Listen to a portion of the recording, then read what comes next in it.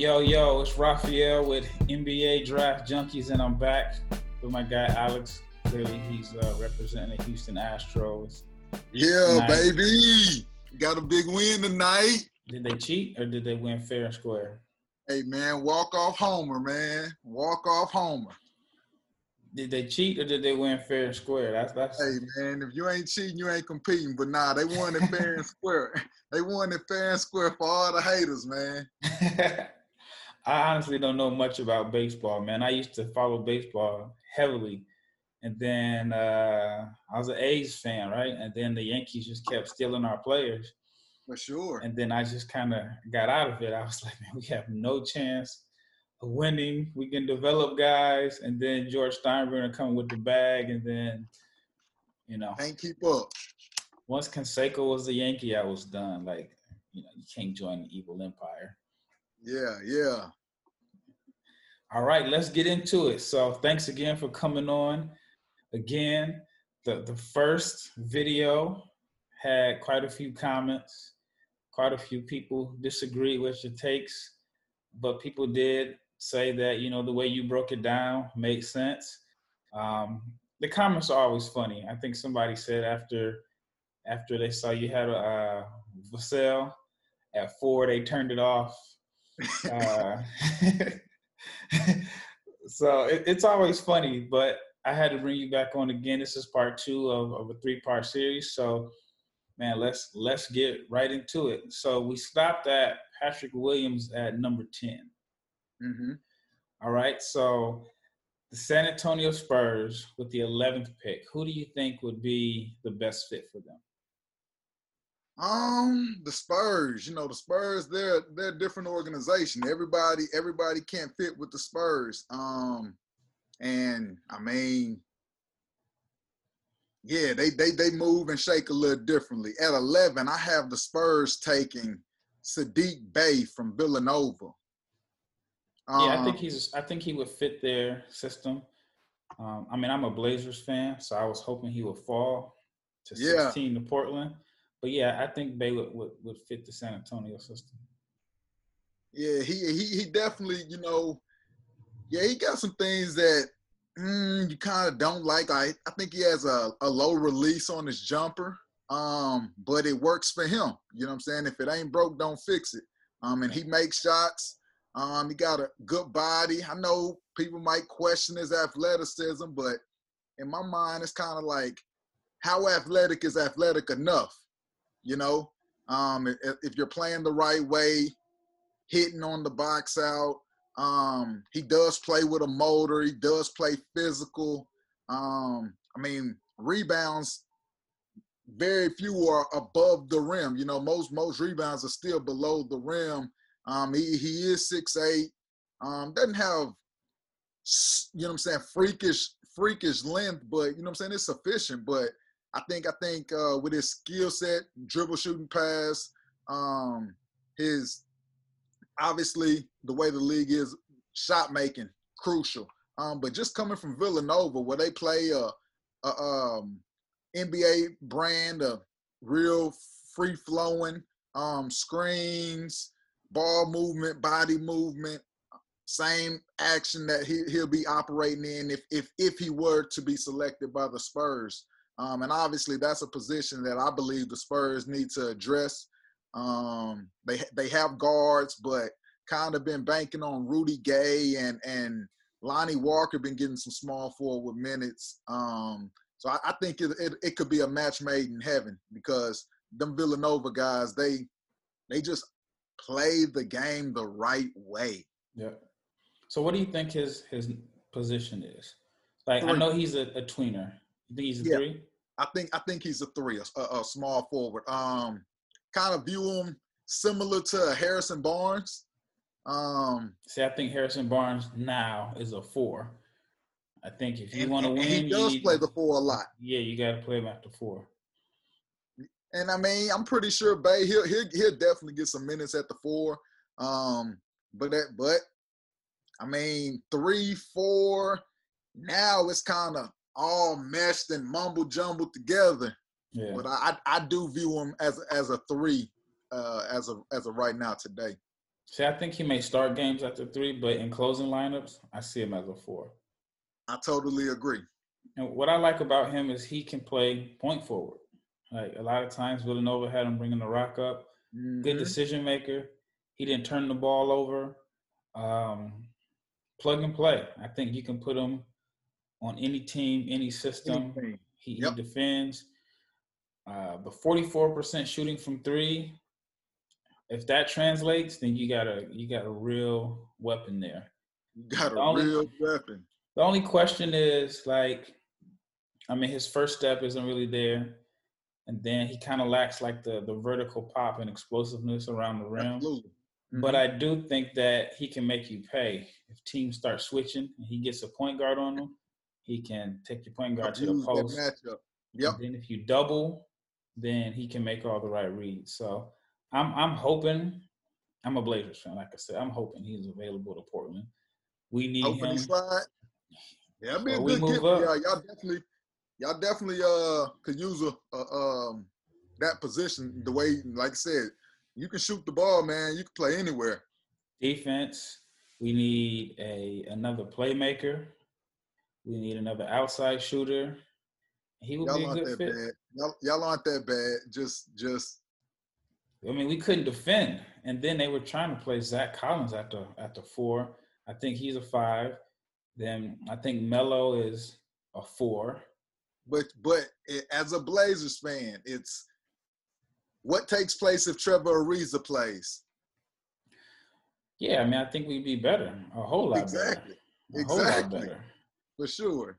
But I also feel like, if you have him and Ariza, then you have 2 guys that can defend, that can knock down open shots. But when teams like trap Dame, it's only CJ's the only ball handler. Everybody else, they have to catch and shoot. Yeah. And so having a guy that, all right, if you close out hard on him, he can make a play. He can attack the closeout, or you can give him the ball in the middle of the floor. I mean, I think like Nurkic is the Blazers. He might be the Blazers' second best passer. For sure. And so, but yeah, I mean, with Bey, would give Blazers, if you got Bey and Nurk and Dame and CJ, you got at least 4 guys on the floor that are adequate passers at the worst. Instead of, like before, I liked Blazers when they had Harkless and Aminu, but those guys couldn't make plays for anybody. Same with like Houston. I always felt like the Rockets, their 3s and their 4s, once they caught the ball, if it was a hard closeout, it was, they were stuck. Yeah, that's a tough situation. Yep. All right, let's go to number 12, Sacramento Kings. To me, this is a tough choice for the Kings because, it's going to be redundant no matter where you go. At 12, I have the Kings. If I'm the Kings, I'm probably taking Precious Achiuwa from Memphis. I just think it's a lot there. But understanding his versatility, can switch out, guard smaller, not afraid to bang bigger. But just knowing Fox, like Fox is a high energy, high motor guy, relentless. He's a what in the basketball world we would call a dog. He needs those guys, some guys that can feed off his energy and match his energy, match his intensity, his level of competitiveness. And every time I watch Precious, like you see it, like he out there really, really dogging it, from blocking shots, sprinting the floor, handling the ball, whatever it is. It's like, yo, he out here getting to it. And I know skill set, he has a skill set, nothing just super polished, but I mean, nowadays, your having a motor is a skill. Playing hard is a skill. Yeah. So I think just his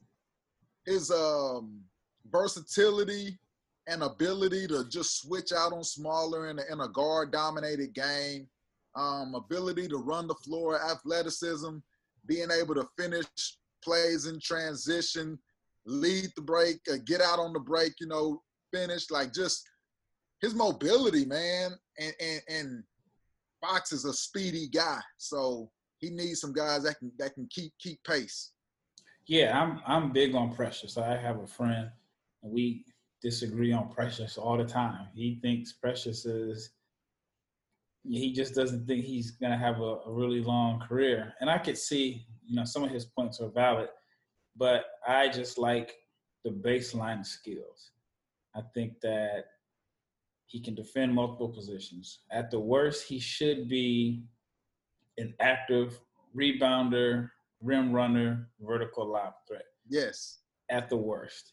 But I think at his best, he could be a unique weapon that we haven't really seen in a sense, because I think that, especially if he goes to a team with a really good developmental program, he could be your 5 that gets the rebound, that can push it on misses. Then if he can just be adequate as a 3-point shooter, then that opens it up for him to attack on straight line drives. When I used to watch him in high school, he thought he was a wing. So, he was, he's from New York. So, he was dancing with the ball. So I didn't really get a chance to see a lot of that in Memphis, which I'm kind of glad, because. For sure. Less is more. Right. But the fact that, that he has that in his game. So if he gets the right trainer to where, he can bring 5s out the paint and then attack on straight line drives, and then got a little dance, dance with the rock a little bit. Yeah. I like him. My questions about him is he missed a lot of shots around the rim. He got a lot of shots blocked. It's like he's not as bouncy if he doesn't have a runway. Like if he has a runway, he's above the rim. But it seemed like on his drives to the rim, jumping off 1 foot, it seems like he wasn't as athletic. And then his turnovers were horrendous. Yeah. Gotta take the good with the bad. We dealing with, college guys. Once again, I don't view them as finished products. Like you said, development is key. Hopefully, whichever team does ultimately select them, they obviously they're going to invest in them and give them every opportunity to be successful. But success for every player looks different. Right. And I would bet on the upside just because of his competitive spirit. Yeah, me too. And I'm interested to see how he looks, because I don't know if you saw, but he's been working with Mahmoud Abdul-Rauf. Yeah, I saw that. Yeah, so that's very interesting to me. Yeah. It's not a combination I would have expected. A big who's a 4-5 working out with a pure shooting point guard. If Mahmoud can get Precious's J right, he's gonna get a lot of phone calls next summer, because I know he's working with Dennis Smith Jr. also. So I have a friend that's cool with Mahmoud. They play ball together in Mississippi. I'm like, yo, I need that. I need to be able to. I need that footage. I want to at least let me sit in, even if I can't film it. I'm just curious to see fly on the wall. Yeah, because that's just a combination I wouldn't have expected. And it's different. You know what I'm saying? Like, he went against the grain. He didn't go with, the same trainers that you see everybody else working with. It was somebody a little different. So I respect that, and I like that. All right, let's go down to 13, another tough choice. You got the New Orleans Pelicans. Everything seems redundant there also. So who do you have the Pelicans taking? The Pelicans are getting a steal. This guy, I believe, could definitely go higher. I believe he's the best shooter in the draft. I have them taking Aaron Naismith out of Vanderbilt. Shot making. I'm gonna say it one more time. Shooter, shot maker. He can score, but he hang his hat, on operating in space, creating space. But at the same time, he has the athleticism to get to the rim and finish. Got that body, man. Got that big frame, that big chest, able to play through a bump, and really, really dish contact on driving. But that's the beauty of it, because it's like you have to respect his jumper, so you gotta close out hard. You have to contest, but he has the ball skills to put it on the deck, get to the rim, finish, get to his pull-ups. You know what I'm saying? Just kind of create separation and get his shot off. So in today's NBA, I mean, every team that has drafted prior to 13, they probably had discussions on why they were passing on the kid, because, I mean, that's how valuable shooting and shot making has become. So I think the sky's the limit again. Yeah, I mean, he made more than half of his threes. I know it was a small sample size, but man, he's got a ratchet. And he can shoot off movement. Like, it's not like he's a guy that's just sitting there, feet set. He's coming off pin downs, action plays, quick release, quick to set his feet. Made shots every kind of way you can imagine. He made shots. That would be interesting to see him with the Pelicans. I mean, imagine them running some sets where they got JJ and him both moving. Pick your poison, and that will open things up for Zion. If they can like develop him into somewhat of a pick and roll guy, to where you can run ball screens for him, you can't go under. Can't go under, and that's just like the rookie they had over there this past year, Alexander, another one. Yeah, like they got pieces, they got weapons for sure. Yeah. See, I think that would be somewhat of a good fit. I think if I'm the Pelicans, I may take a guy like Jalen Smith, simply because I don't know if you can get the most out of Zion if you plan him with another big that doesn't stretch the floor. Zion gonna get a lot of minutes at the 5, I believe. I think so. So closing games, that's your best lineup. Well, see, I think that also, but I figure like, can they rebound with him at the 5? Like, he wasn't really a big time rebounder this year, and then like rim protection, and so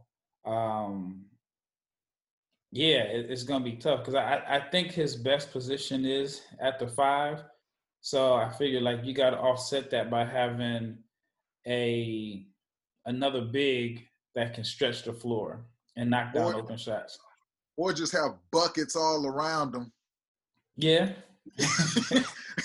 Or just go offensive and have buckets everywhere. Shot makers, creators all over the floor. We know you like offense. At the end of the day, you got to stop me. You can't stop me. I'm like, that's my approach to it. Like, go put it in the basket. Yeah, we saw. Make guys match up. Obi Toppin, number 1, I knew you was all about the offense. Yes, sir. I knew you was all about the buckets. But yeah, I mean, Nesmith and JJ, that would be tough. That would definitely open. And most improved player of the year. Yeah, I'm a big BI guy. Yeah, you know what I'm saying? Like, what weapons? Yeah, I'm curious to see what they do, because either way you look at it, you can say it's redundant. Whoever they pick is, you wonder, can they come in and start? Because, Alexander Walker. Yeah. He didn't play a lot. I thought he should have played more. I thought so as well. I even thought E'Twaun Moore should have played more minutes. I'm good. E'Twaun got game. He just, E'Twaun does have game. I'll take nothing away from E'Twaun.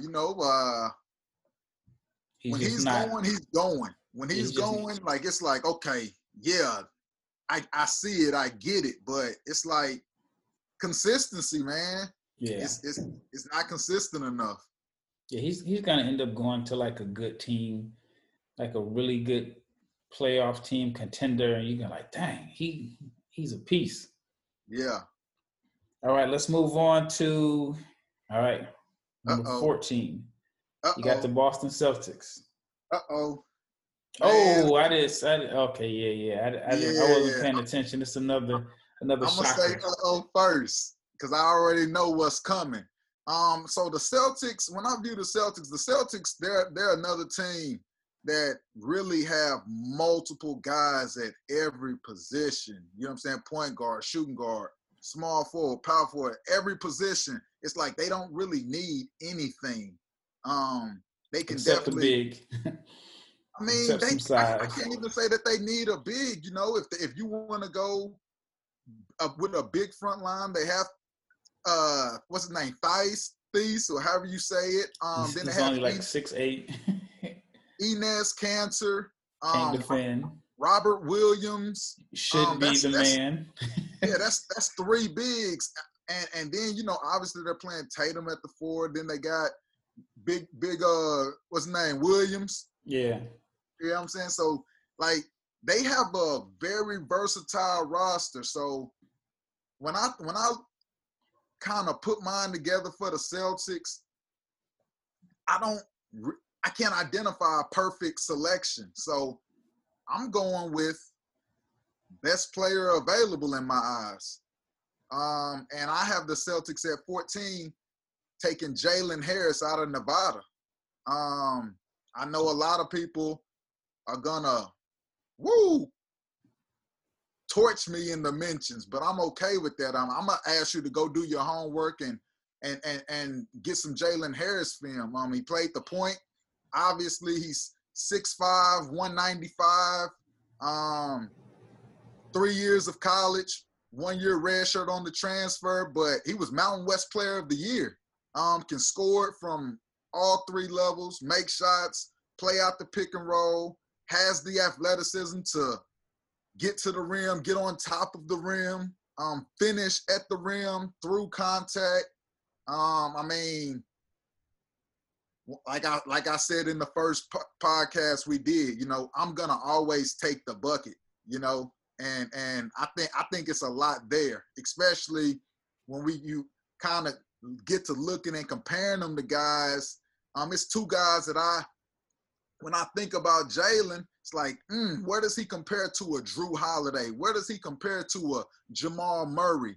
2 other guys that are scoring guards that played the point, got to the league, played the point, play off ball some, but it's a lot there. Where did he start off at first? He started off at La Tech. That's what I thought. But you know what? It's funny because he's a Dallas kid, He is a Dallas kid. And in that era, his name was never mentioned as like a potential NBA prospect. I won't mention other guys' names in that class, but there were guys that were a lot more heralded, guys that had a lot more accolades, and he could end up being the best in the city in that class, in that era, give or take a couple of years difference. And I know a lot of people listening to this, they might not have an idea of who Jalen Harris is or what he brings to the table.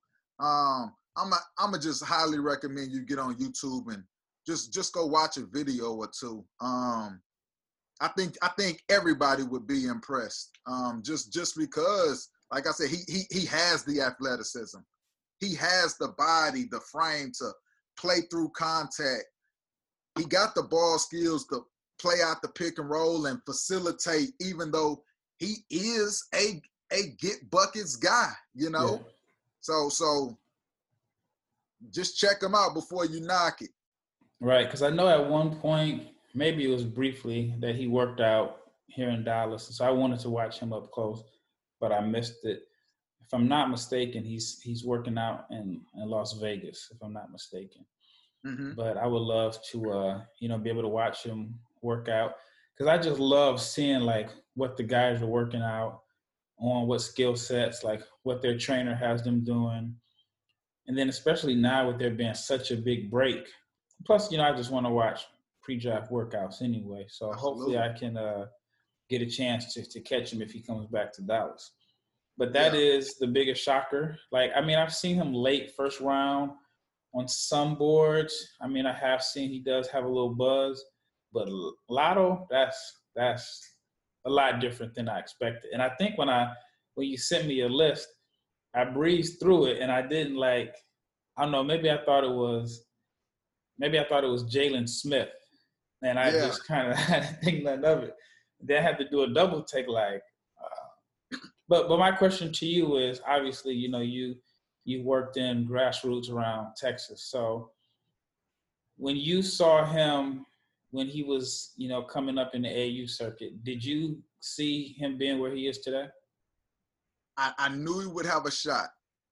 Anytime you're 6'4", 6'5", and you're playing with the ball in your hands, the ball is now truly, truly in your hands. You know what I'm saying? The sky's the limit.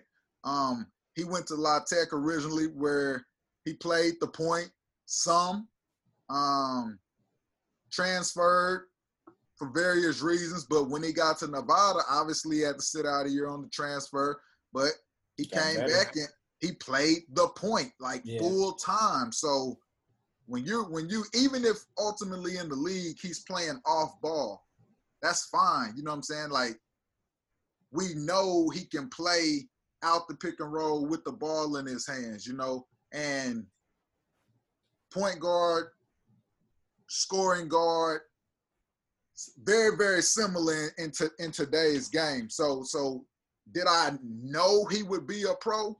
I don't think you can truly, truly know, but did I believe he would have a shot? Oh, wholeheartedly. And he's definitely maximized his potential. Did he play for Pro Skills? He did play for Pro Skills. I remember the team I was working with, we played them in Vegas. we played them in Vegas, and it was weird that, you had two DFW teams, but I was working on the Under Armour circuit, and, they were Nike, so we didn't see them in any of the local tournament. Yeah. And, but yeah, even then, I thought he was good, but he possibly, out of all the guys that were on that team, and like I said, I'm not going to mention the names. People can probably look it up. Sure. There were a couple of McDonald's All-Americans. Yeah. And even I think he had he had a teammate that was McDonald's All-American too, if I'm not mistaken. Yeah. He might have the best pro career out of all of those guys. Oh, for sure. And that's the beauty of basketball, man. All you got to do is continue working on your craft. You know what I'm saying? At the end of the day, on the back end, see where the dominoes fall. Yeah, and I think in some cases, not all, but in some cases, the guys that like him, I mean, I can't say he was under the radar because he was obviously he had offers. It wasn't like he had offers, but he was not. He did not generate the buzz. Yeah, he didn't have that buzz. He did not have that buzz, and I mean, yeah, he didn't. It wasn't nobody really mentioning his name like that. Even when he got to La Tech, it was still kind of, who is this kid? Yeah, you know what I'm saying? It was just an unknown. But yeah, he was not the best player on Pro Skills. At least he wasn't the most highly touted player on Pro Skills, for sure. All right, let's move on down to, we're out the lotto. We got Orlando Magic at 15. And who do you think would be a good fit for Orlando? For Orlando, I have them taking a European, Killian Hayes. I know a lot of people are really, really high on him. I like him. I don't love him, but I do like him. It's kind of like. So what don't you see? Because I have him as a lottery pick. I'm high on Killian. What don't I see? Yep. I don't know how confident he is in his abilities. Like, I don't know how much he believes in his ability to put it in the basket, or I know he can pass the ball and facilitate the rock, but I don't know how confident he is in his ability to beat his man, finishing. And the thing about finishing is that out of all the guys that are projected as first-round picks, as point guards, combo guards, he was the best finisher at the rim. Well, he was number 2. The best finisher at the rim was Halliburton, but Halliburton's finishes at the rim only came in transition. Transition. And so And that's one of the things I like about Killian is even though he's left-hand dominant, like he doesn't go right at all. And he's Doesn't not go like right at all. yeah, he's all lefty. But Sprewell, he didn't go left at all. Actually, Monte Ellis didn't go left either. I remember one time. Manu didn't go right. Yeah, well, I'm left-handed. Not saying that I was, on that level, but all lefties can get back left. All You lefties better get be back able left. to. And if you force them right, all lefties got something that can get back left. But yeah, he was a good finisher at the rim. And he's not like a high flyer. He wasn't like this above the rim finisher. I thought he was kind of good at using his body, or he was good at just, like the little things to throw the timing off of the big and the shot blocker. Yeah, so I like him. I think that, again, he's had plenty of time. So he should be able to – his right should have improved because there's certain passes that he can't make because he can't do it with his right. And the first thing you asked me was, what don't I like? And the first thing I said was confidence. You know what I'm saying? Like, I just watching him, you know what I'm saying? Like, and I can't say that I've seen him play, you know what I'm saying, 10 times, you know what I'm saying? Like, I've seen maybe a game or two. Then everything else is just kind of synergy based. It's kind of, yeah, but it's question marks. But I think at this point, with the size, his ability to make guys better, Orlando, obviously they have Markelle Fultz, another big guard, big point guard. So like it'll definitely be interesting to see exactly where he lands and kind of just see how his game translates. It's a different level of athleticism. So yeah. I'm anxious to see how his game translates for sure. Like Orlando's kind of like home for him in a sense. Like that's where he lives at. He's born in America. Yeah, his dad is American. He was born. I think he's lived in Florida during the off seasons. If he wasn't, but like he has a French passport, so with him, he's probably playing on their national teams every summer. But he's been in Orlando since the season ended. So that's where he's at. Yep. So that would be probably right up his alley. He wouldn't have to go too far. I did not know that, but that definitely makes it a little more interesting. Yep. But, I like him a lot. I mean, to me, he's my number one point guard. Why? I see some shot creating ability. I mean, he's got a nice step back. The three-point shooting wasn't there, but I saw the improvement. Big guard, plays D. I think you can play him at the 1. I think even if you in the closing lineup, you can play him with another point guard. I just like the growth that he made from last season, I don't know, the years are all mixed up, but from the 19-20 season, I like the jump that he made that from the year before. I thought it was good for him to switch from France to Germany. Kind of reminds me of D'Angelo Russell. And that's who everyone's gonna throw that comparison because he's 6'5" and plays with the ball in his hands, and he's a lefty, but he doesn't shoot as well as Russell though. D'Lo coming at you to get buckets, like he can pass, but D'Lo, he coming at you to put a bucket on your head. Yeah, and I mean I think Killian averaged like 13 a game, but 13 a game in Europe is like 20 a game in college because the game is a lot slower. You don't really see guys play like heavy minutes. And then, he was playing against grown men. Absolutely. He was. Now, the one thing that I will say that could be concerning was so France has some pretty good athletes, a few guys that are projected to be in the draft second round. And they played that U.S. team. I can't remember who was all on that team, but it was like, who was on that team? Whatever it was like R.J. Hampton, that era of guys. Okay. They smacked France. And France has athletes. Like, I think obviously the U.S. has the most talent, top to bottom in the, in the juniors. And then I think like this between Canada and France, they're really good because they have the athletes. But man, the U.S. team, I can't think of who was all on that team.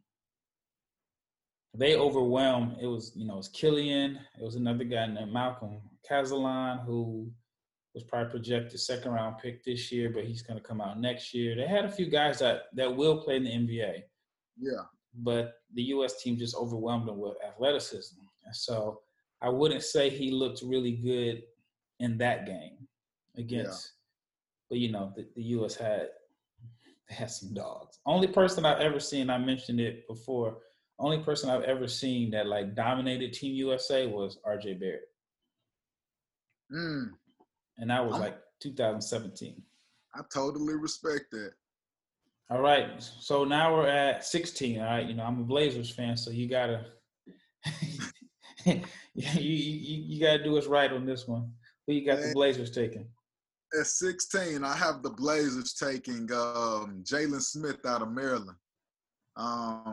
I think I like Jalen Smith. His mobility, can make shots, rim protector. I do view him as a 4. Obviously, in today's NBA, I know for sure, he'll see minutes at the 5 as well. But as a big man that can play in space, put it on the deck a little bit, enough to run a dribble handoff or rip through and get to the rim off the bounce. I like the value he brings when combining his offensive skill set in combination with his rim protection and defensive abilities. So with Portland, if they already have Nurk and Collins, where do you see him getting minutes at? That's 2 bigs. 3. Well, Nurk, Collins, and Smith. Whiteside is a free agent. I didn't even count Whiteside. So I got Nurkic, Zach Collins, who was a lottery pick like 2 years ago, and Jalen Smith.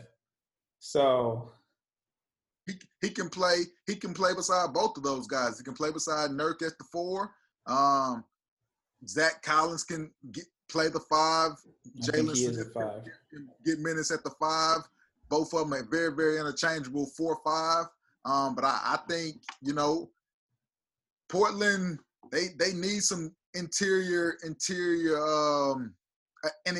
defense presence. Nurk is good, but Zach Collins. But I think the depth, the additional depth, it never hurts. Right. They have plenty of guards. Yeah. And their wing position is pretty solid as well. Still hungry to see exactly what kind of player last year's rookie out of North Carolina, exactly what he becomes. But I think at this selection, Jalen Smith would be a really, really good get. Yeah, I mean, you give the Blazers another floor spacer, and I think Portland's at their best when they got floor spacing at the 4. Well, you can run a ball screen with Nurk because I think he can make the short roll passes. But if you got another guy that can knock down shots, Dame and CJ CJ don't really go to the rack. He just gonna dance you, snatch, dribble, snatch, pull up. But Dame gets to the rack and he gets to the free throw line. So Dame with spaces is dangerous. Ooh. All right, moving down. 17, Minnesota Timberwolves. So you had him taking Obi Toppin first. Now you're on the clock again. Man, another steal at this point in the draft. At 17, I think you can't take a big, obviously, and there's not many worth taking anyway. Mm-hmm. But if I'm Minnesota, I'm probably taking Kira Lewis out of Alabama. I love, once again, ability to score, ability to apply pressure at the front of the rim, ability to make plays for other people, athletic. He's really, once again, anxious to see the combine measurements, but from the previous measurements that he measured out as a 2. But obviously, when you can play a position down, that's always a good thing. But I love his ability. It's just his speed and ability to apply pressure, man. Like them 2 things for me, for me, it's like it's a different level of value. I don't have a perfect comparison for him. The guy that I have slotted beside his name is Devin Harris. I like that. I like that because I've been saying like poor man's De'Aaron. As far as just speed, just get to the bucket off speed. Not saying that he's De'Aaron, but Devin Harris is not a bad comparison. Devin Harris was an all-star. Ooh, Devin Harris was really, really good. Yeah, he was an all-star in New Jersey. Or was it? Yeah, it was New Jersey. A lot of similarities. Yeah, because Devin's about 6'3". Devin was bouncier though. A young Devin had bounce. Kira, he's bouncy. I haven't seen him bang on anybody. I'm gonna have to check his film again. But I saw Devin was. You know what I'm saying? When you light, man, like you gotta be careful. I ain't saying be careful, but you gotta approach it differently. You know what I'm saying? But he's a small frame dude, so he has some improvements to make on his body. But talent, ability, confidence, ability, and that's both ends of the floor. I definitely think he's dynamic enough to make an impact on both ends. Yeah, that would be interesting fit in Minnesota because if you play him and D'Angelo, I don't know if they'll start together, but I definitely think they would finish together. And like you have to be careful who you put beside D'Angelo. Like obviously I keep throwing shade defensively, but at the same time, like you got to be sufficient in on that end of the floor. D'Angelo can't stay in front of no point guard. He don't have the lateral foot speed to contain. Like, so he's gonna have to check a 2. So you have to have somebody that can contain and stay in front of these electric guards. And I do believe Kira Lewis has the lateral foot speed combined with the toughness and the hunger to, you know what I'm saying, really sit down and get that stop. Yeah, I think it would be interesting because you got 2 playmakers that can play off of each other. I think D'Angelo can play off the ball if you need him to because he can shoot. And then, Lewis has the speed to break down the defense to get Russell open looks. And then if Lewis improves as a shooter, which I'm totally confident he will, then he can knock down shots and play off D'Angelo. So that would be an interesting backcourt. But if Minnesota were to land Toppin and then backdoor and get Kira Lewis, hey, 10th Correa seed with the walk-off homer. Still, you know what I'm 10th saying? seed. Get out the park because that's 2 big-time players. You know what I'm saying? In the 2020 draft. And it's going to get them 10th seed max. Count them out. Golden State, Lakers, Clippers, Jazz, Houston, Mavs. No. Not Houston is not a guarantee, but you can mention Denver. Mavs. Then you got to figure the Spurs, the Blazers, Pelicans, Suns. So like, the West is tough. Is tough, but one thing about it, they definitely they put themselves in better position to contend for a playoff spot. They would improve. Kings should be more competitive. Yeah. Because like before the break, they were playing like their best basketball when Fox got healthy, and then they weren't able to maintain it after the break. But I think Sacramento should be in that mix. And there's only one team, in my opinion, in the West that's just not going to be able to compete next year, and that's the Thunder if they get rid of Chris Paul. But everybody else feels like they can fight for a playoff spot. For sure. All right, so let's move on down to where we at now? 18. That's the Dallas Mavericks. Who do you have the Mavs taking? At 18, I have the Dallas Mavericks taking a hometown kid. Too much talent there. Once again, I love a bucket. I have the Mavs taking R.J. Hampton. Obviously, he played in Australia this past season. Saw a game. I did see some clips on Synergy. Not enough to really knock him, but at the same time, not enough to really put him in front of other guys per se. But me knowing who Hampton is, he's a bucket. You know, like he, once again, can dribble, shooting pass, 6'5". Yeah, he's light framed. He's like 195 now. He's 195? That's what I heard this morning. He's 195. Oh, if he's 195, that's a game changer. Yeah, that's what I heard this morning. I haven't seen him in a couple of weeks, but there's a gym in town that I put it like this. It's a who's who of guys working out there. Actually, you know what? I'll give it a shout out. This is my guy, Melvin Sanders. He's got a gym called Sanders Fit. I mean, like, I would go in there and I would see Derrick Henry, Leonard Fournette, Julius Randle, a bunch of NFL guys. Jamias Ramsey's working out there.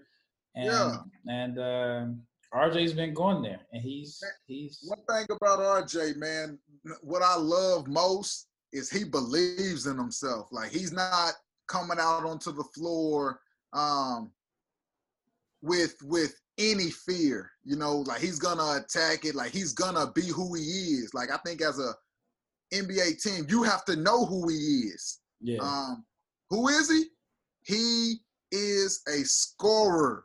He's coming with relentless aggression to put that ball in the basket. And he does it really, really well. I kind of view him comparison-wise. At first, it was kind of like, man, he reminded me of kind of like a Jamal Crawford, but the name that I have slotted next to him is another Texas kid, Jordan Clarkson. Okay. Yeah, that's interesting. So, in your opinion, did going to New Zealand hurt RJ's draft stock? I'm not gonna say it hurt, but I don't know if it helped. But I don't think, like, if you're a top 20 selection, it definitely didn't hurt. You know, that's you can't ask for anything more. I just think it would have been nice to see him kind of play against, you know, at the collegiate level, but I'm not mad. I'm never mad at, you know what I'm saying? Everybody's route is different. He went over there, best opportunity for him, and no doubt about it, I know he got something out of it. So I'm looking forward to seeing him playing in the league tempo, league game where it is about getting buckets. Now it's just about exactly where, what team, what fit, and where. But I think if he's on the board, because he's another one that could definitely be drafted higher just off of his ability to make shots, ability to create his own, ability to finish at the rim, ability to play above the rim, ability to play out of pick and roll, and with that league spacing, everything is different. You know what I'm saying? So I look forward to seeing him playing in a real league environment. And I can't count that game when they came back over here and they came over here and played twice, yeah, against the Thunder and the Grizzlies. Yeah. And obviously that was a lopsided matchup, but now I absolutely love RJ and the talent he brings. It's a steal at 18. The Mavs hometown kid, I don't think you can ask for anything better. Yeah, I think that would be, I think on one hand, he would probably be disappointed to fall to 18. Absolutely. I think it would drive him and motivate him even more because he works out. Like, you know, he's a dog. Like, he's always has been. But he applies that to working out too. He's not like you know, he's not comfortable. Like I've seen kids that, you know, they had all the accolades and all the highlights and, you know, YouTube and all that. And then they just kind of thought like they had already made it. They felt like they were stars as a teenager. And I mean, I can't say that I know him well. And, you know, I've you know, like been around him since he was 12, 13 years old. But I've been to a few of his workouts and he's not comfortable. You know what I'm Yeah, saying? Like he's not cool in his workouts. He's putting in the work. He's working like he has something to prove. I've had this conversation with his father. I felt like on one hand, going to Australia or New Zealand hurt his draft stock because he was considered top 5, top 7, definitely considered a top 10 pick, you know, around this time last year. And so it's kind of out of sight, out of mind. Melo got all the attention. And then, but I feel like it made him a better player because he had to go and he had to fit in a role. mm-hmm. He wasn't given the keys. And as long as I've been, you know, watching him, he's always been the best player on the court. Always. So he never had to like Go ahead. I'm fill a sorry. role. He never had to fill a role in a sense. I mean, maybe with like Team USA, but those Mm-hmm. teams were so dominant that, you know, they were blowing everybody out. So I felt like, and I actually went out to New Zealand to watch him and Melo's first game. And their situations were totally different because Melo had the keys. He could have did whatever he wanted to. Mm-hmm. RJ had to play around. He had to play with some guys that needed the ball. They had him playing off the ball. He had to earn minutes by playing defense. He had to just totally adjust to everything. And so I think that is closer to his role that he'll play in the NBA. Like if he goes to the Mavericks, for example, he's not going to get the ball and they're going to be like, hey, you're running pick and rolls every play. He's going to have to play off Luka. He's going to have to knock down open shots. But Dallas would be a nice fit for him because with that floor spacing, with that first step, and that athleticism, he should have some you know, that driving lane should be open. And then he's good at making those skip passes, those live dribble passes to the corner, which, you know, will lead to those Skill set is there. Yeah. Skill set is there. And I mean, I saw him since his freshman year in high school. And every time I saw him, you know what I'm saying, you saw improvement. You saw progression. Mainly in my eyes, his jumper was, every time I saw him, it was like, dang, like added range, added art. It's like, okay, like literally every time I saw the kid, it was like, yo, he's gotten better. Right. It's like, oh, this is. I feel like in high school, he didn't really have to shoot jumpers. Like he could go a whole game without shooting a jumper and score 20. Mm-hmm. And I think because he was so good and so fast and so dominant on that level, his jump shot was behind in a sense because like how many guys that are that athletic, that fast can shoot? Because you get to the rack at will. And so he struggled with his shooting in New Zealand, but he's came back and put in the work. And he's working with Mike Miller. Yeah. So he spends a week in Dallas, works out with Tyler Ralph. Then he goes to Memphis and he works out with Mike Miller. I think he does some work with Penny Hardaway. And I mean, he's definitely been putting in the work. And like I said, Dallas will be interesting because I think there would be a disappointment to fall to 18. Then there would be the thrill of obviously being drafted, playing in your hometown. But that floor spacing, and then Dallas really is not an athletic team. They are probably one of the least athletic teams in the NBA. For sure. They don't have like, you know, a guard that can just get to the rack. And I mean, Trey Burke, but I don't know if he's in their long-term plans. You got to look at, you know, Brunson's not super athletic. Yeah. Hardaway Jr., he's a shooter. You know, they just don't have that athlete. They don't have that guard that you can throw a lob to. So, I think that would be a pretty interesting fit. I'm looking forward to seeing exactly where he lands, just because I do know him personally, and man, always been a fan of his abilities. All right, so who do you have at number 19? At 19, I'm not as high on this guy as a lot of other people. I see on a lot of projections he's listed top 10, top 7. At 19, I have the Brooklyn Nets selecting Tyrese Halliburton. Let's talk about it. Okay.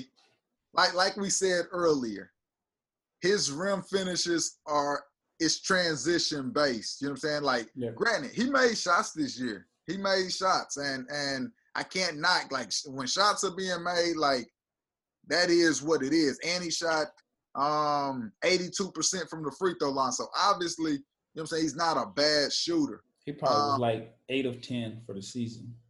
Very true. But I mean, once again, like, I just don't see his ability to break his man down, consistently live in the paint. Obviously, he made some really good passes and did a good job facilitating the ball in college. Yeah, some of that is going to carry over, but he's not a physical guy. Doesn't have blazing speed. He has pretty good athleticism, but I just don't. It's hard for me to when I look at it, I don't see lottery. I see complimentary piece, solid player, but nothing game changing or organization changing. You know what I'm saying? Yeah, I agree. I think, and it could be just a product of having too much time to evaluate this class because, had like 9 months to overanalyze. But I think for me, the more time goes on, he'll slip on my list because everything that you said, I agree with. I see him being a very safe pick. And this is not a really talented draft. Yeah. As far as like heavy with superstars. So I think that there are players that have a higher upside. And my question with him is, all right, I want my point guard to be able to run the pick and roll. So if he can't really run the pick and roll, then, so do you have to pair him with another ball dominant guard that can? I think that he's best suited off ball as a secondary ball handler. Right. And so, like, there are teams that I've mentioned before that I think he would be a good fit. I think, like, Golden State, if they were to trade down and get a piece, I think he would be a good fit in their system. I think he would be a good fit. Even like a team like Houston, I know they don't have a draft pick, but he could be like your backup point guard, and then he could play with Harden. He can space the floor for Harden. He would give them another passer. Like even like Dallas in a sense, he gives them a big backcourt. He can knock down open shots. The guy Dallas has came from Toronto. Oh, DeLon Wright. DeLon Wright. He kind of similar. Like, but DeLon wasn't playing. He was offensively just gonna be even keel, real solid, real safe. Give you a secondary ball handler, facilitator. And those guys do have value, but I don't think that value warrants lottery. Yeah, so even with like DeLon, he was in Carlisle's doghouse. He got a lot of DNPs. Like, I don't think he was in the rotation in the second half of the year.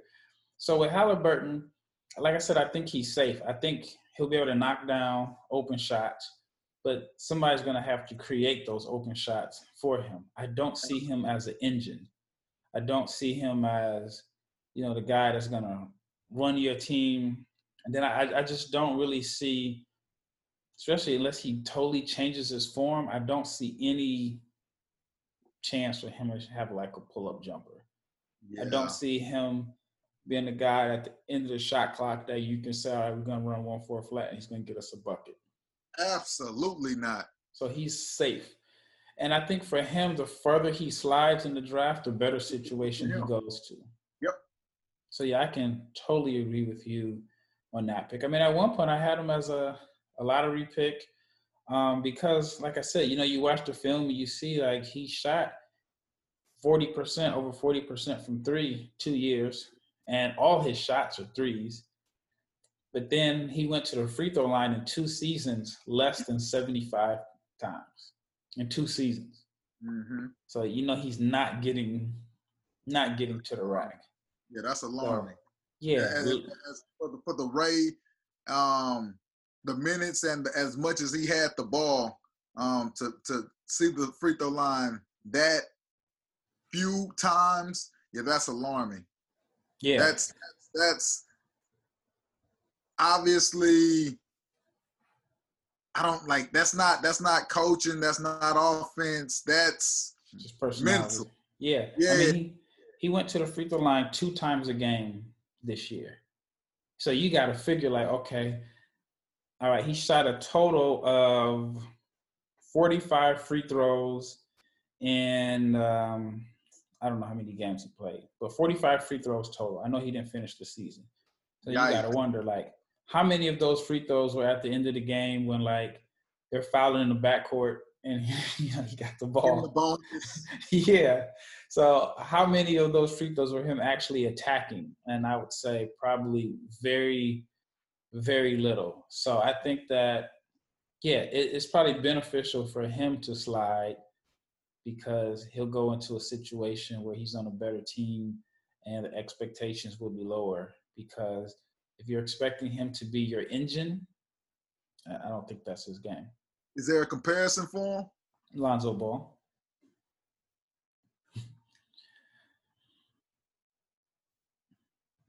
I think Lonzo, a guy who's, you know, is going to shoot open shots. I think he's a better shooter than Lonzo.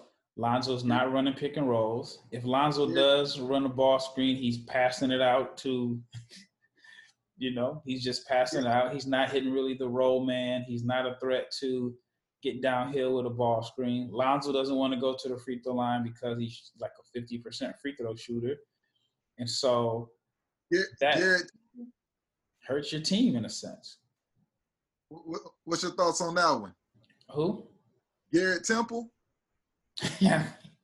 I mean, Garrett Temple is a great locker room guy. He's a solid pro. He's going to play quite a few years. He played the point in college. He did, but like he played the point some in the league. Yeah, and Garrett Temple is a solid, like, good locker room guy who, if he gets DNP CDs for a week, he's cool. Which, you know, you need guys like that. But I'm not taking, you know, Garrett Temple in the lottery. Absolutely not.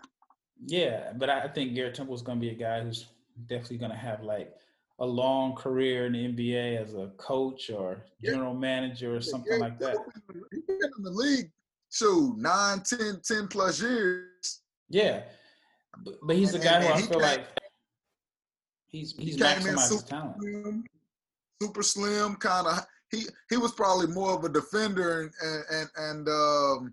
but he's done a really good job surviving around the league. Yeah, and I think that, I mean, he's a guy that I would tell teenagers, like, you guys need to pay attention to Garrett Temple. They're going to be like, what? You know. But he's a guy that has maximized every ounce of his talent. There are guys that in his draft class who are way more talented, way more skilled than him, way more whatever, but they've been out for a while. He's like Willie Green in a sense. Like, Willie stuck around a long time because he was, you know, a good locker room guy, well respected, and so on. So, yeah, I mean, you know, you go back in his draft class and you're going to see that he outlasted a lot of guys that were drafted higher than him and had better stats. And, you know, longevity is key. I think I'd rather, you know, play like 14 years and keep getting those $3, $4, $5 million checks than to have that one big deal and then you out as soon as you can't put up 15 a game because you're a knucklehead. Team was like, nah. But yeah, I mean, I would, if Tyler Halliburton or Tyrese Halliburton has a long career, I mean, I wouldn't be shocked. But I don't know. I think you can find a Garrett Temple type player in the second round. I agree. I know you can, matter of fact. Yeah. So as far as him being a lottery pick, he's definitely going to slide out of my lottery. But I think that he would be good for. Like, I would want him on my favorite team, just not the engine. Yeah, he's not an engine. He's a complimentary piece at best. Yep. All right. So who do you have at? Are we at? So we're at 20. All right. It's the last one. Who do you have at number 20? I have another European, man. I think, them Heat, that culture, everything. And obviously, I don't know this young man personally, but in everything that I see, you know what I'm saying, he definitely seemed like he can hit the toughness, the tough love, just that Heat culture. But I have him taking Theo Maledon. And point guard, obviously, that's a position of need, not knowing what's going to take place with Dragic being a free agent. Not sure if you want to play Tyler Herro full-time at that position. It definitely gives you a little security. Guy that can I believe he's a pass-first guard. Yeah, pass-first guard. A game manager. Yeah, that really does a good job facilitating the rock. But at the same time, like when he has scoring on his mind, he looked like he can get to it and get a bucket in a variety of ways, whether it's the TP floater, just crafty pitches around the rim. Shot making needs some work, but at the same time, it's not mechanically flawed per se. Maybe a slight hitch to it, but I think at this point, that'll be a great value get. You know what I'm saying, for Miami. Yeah, I like him. To me, he's another guy that's going to be a game manager. I think that he has the potential to be a multi-positional defender. I think his pick and roll game is advanced for his age. I mean, he's been playing with pros. He's been playing pro. He's won on he's won in France. I think he won like the French Cup. And then this year he played, last year, it's weird. Last year he played in the EuroLeague, which is tough to play in the EuroLeague as a teenager, especially, having a heavy role.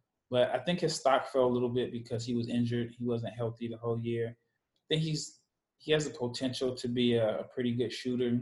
What I see out of him is I see a guy that is probably going to be a starter, high rotation guy, 6th, 7th man, takes care of the ball, doesn't make a lot of mistakes, knocks down open shots, kind of a boring game. Maybe.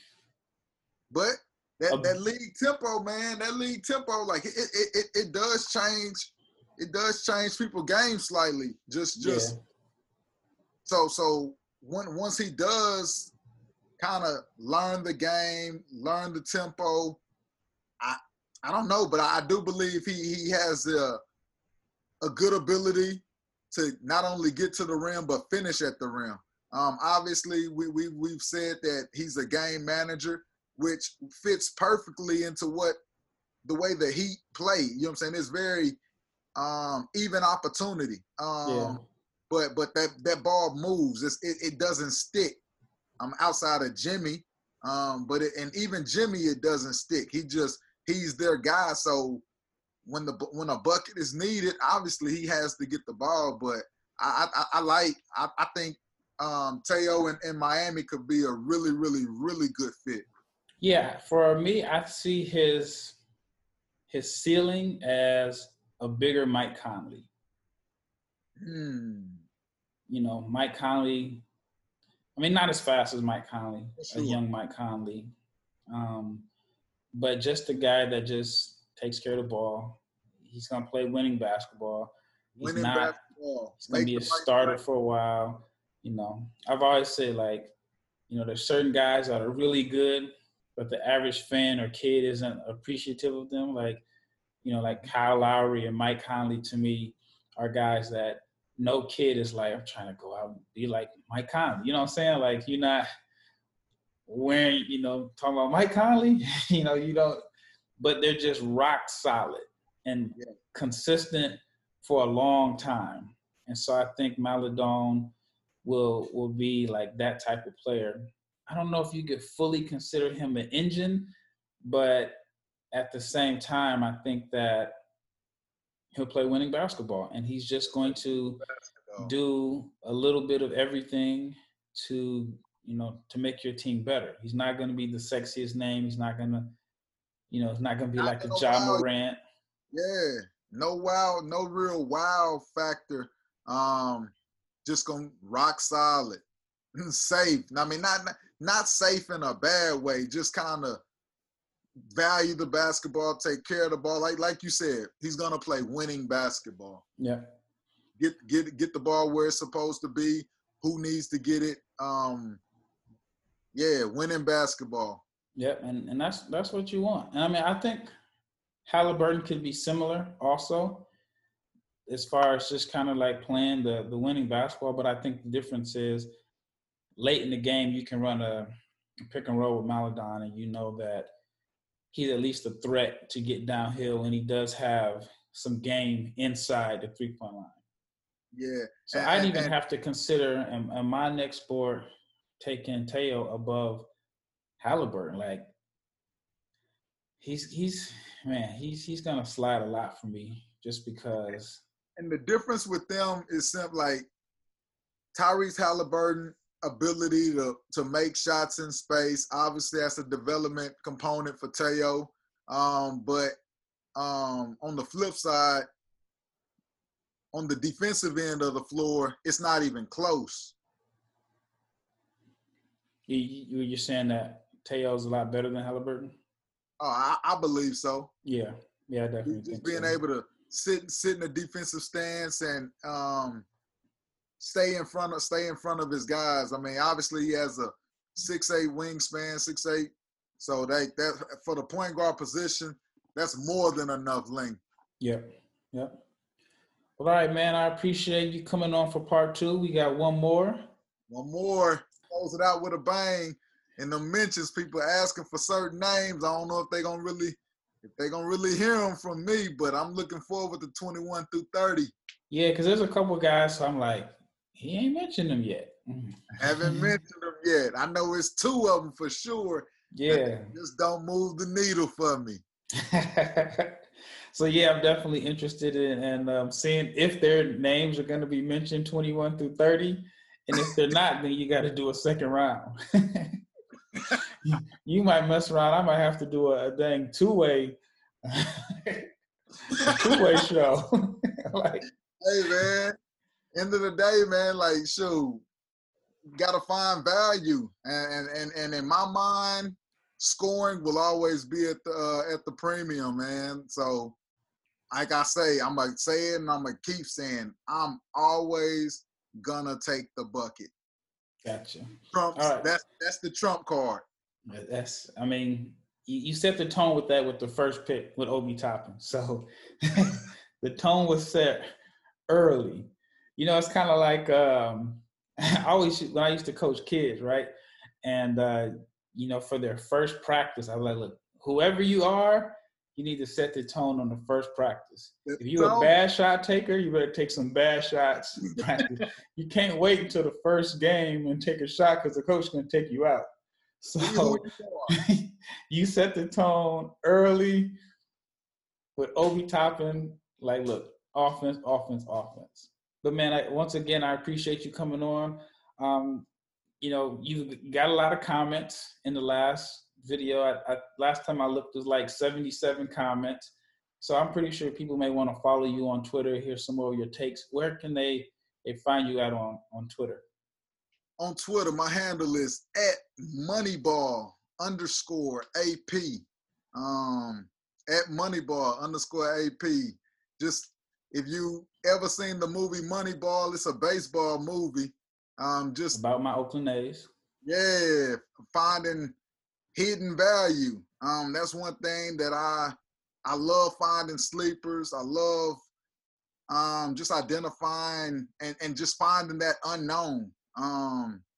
So I kind of approach it in that same light in regards to basketball. You know, it's value everywhere. Yeah. Obviously, everyone values different items, but hey, it's more than one way to skin a cat. I prefer to skin mine offensively. I wasn't prepared for that one, but yeah, man. I like I said, I appreciate you coming on. We'll definitely do part 3 in the very near future. This is Raphael with my guy Alex Pugh. This is part 2 of his mock draft. I mean, we could have talked a long time. You know, I'm not at the level where I can do the Joe Rogan 4-hour podcast. So I'm trying to break this up into 3. But you know what? Part of me feels like I could have did it in one long 3-hour podcast because you're entertaining enough that, you know, you're going to make people upset or people going to have something crazy to say about your takes that I think people would tune in. So, you know, we're going to do this more often. You know, once we get finished with part 3, you'll definitely see him on again. And, you know, like I said, I'm looking forward to it. So again, it's Raphael and my guy Alex, and we are out.